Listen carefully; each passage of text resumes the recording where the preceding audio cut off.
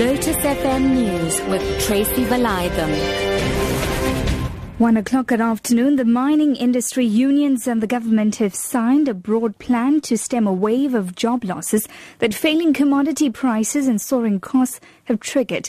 The draft document includes boosting platinum by promoting the metal as a central bank reserve asset.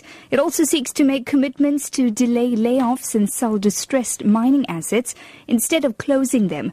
This comes after Lonmin and Anglo Platinum American announced thousands of retrenchments while some mines are threatened with closure.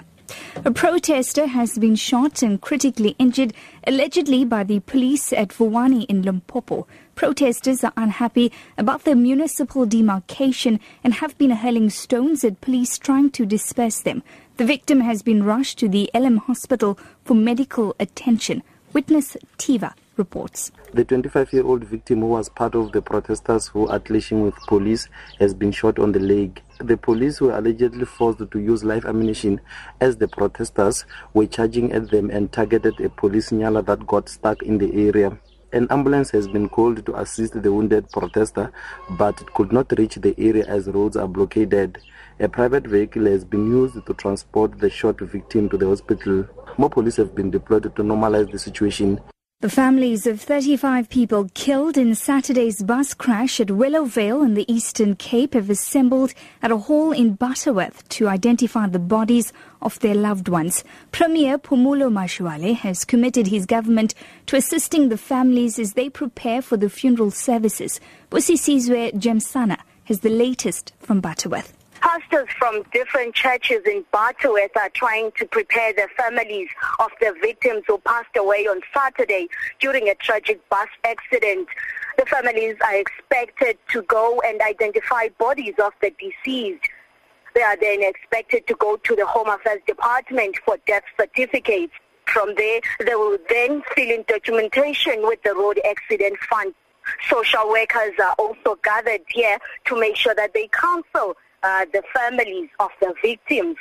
AU Commission Chairperson Nkosazana Dlamini-Zuma says conflicts on the African continent have a potential of showing negative perceptions about Africa in the world. Dlamini-Zuma says the AU has prioritized conflict resolution programs to avoid killings in war-torn countries.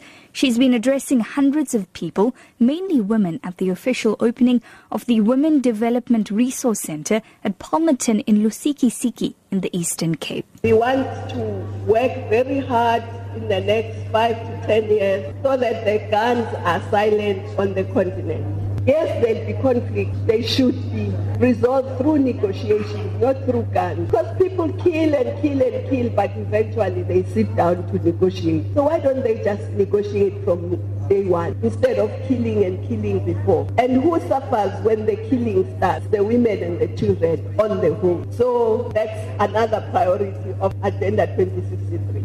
Austria has introduced tougher border inspections in an attempt to clamp down on the trafficking of migrants. The move has caused a queue of vehicles stretching 20 kilometers back into Hungary.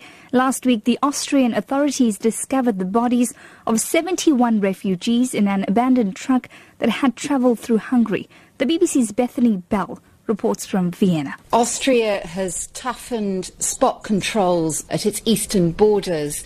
It's checking into all sorts of vehicles which could be used to smuggle people across the border and checking them to see if people are being smuggled across. The Interior Minister was speaking on Austrian radio today, and she said that the controls will be done for an undetermined length of time at all the important border crossings in the eastern region. Your top story at 1, the mining industry unions and the government have signed a broad plan to stem a wave of job losses that failing commodity prices and soaring costs have triggered. And that's a wrap of news at 1. I'm Tracy Valaydham. I'll be back with more news at 2. Now it's time for Newsbreak with Tarish and the team.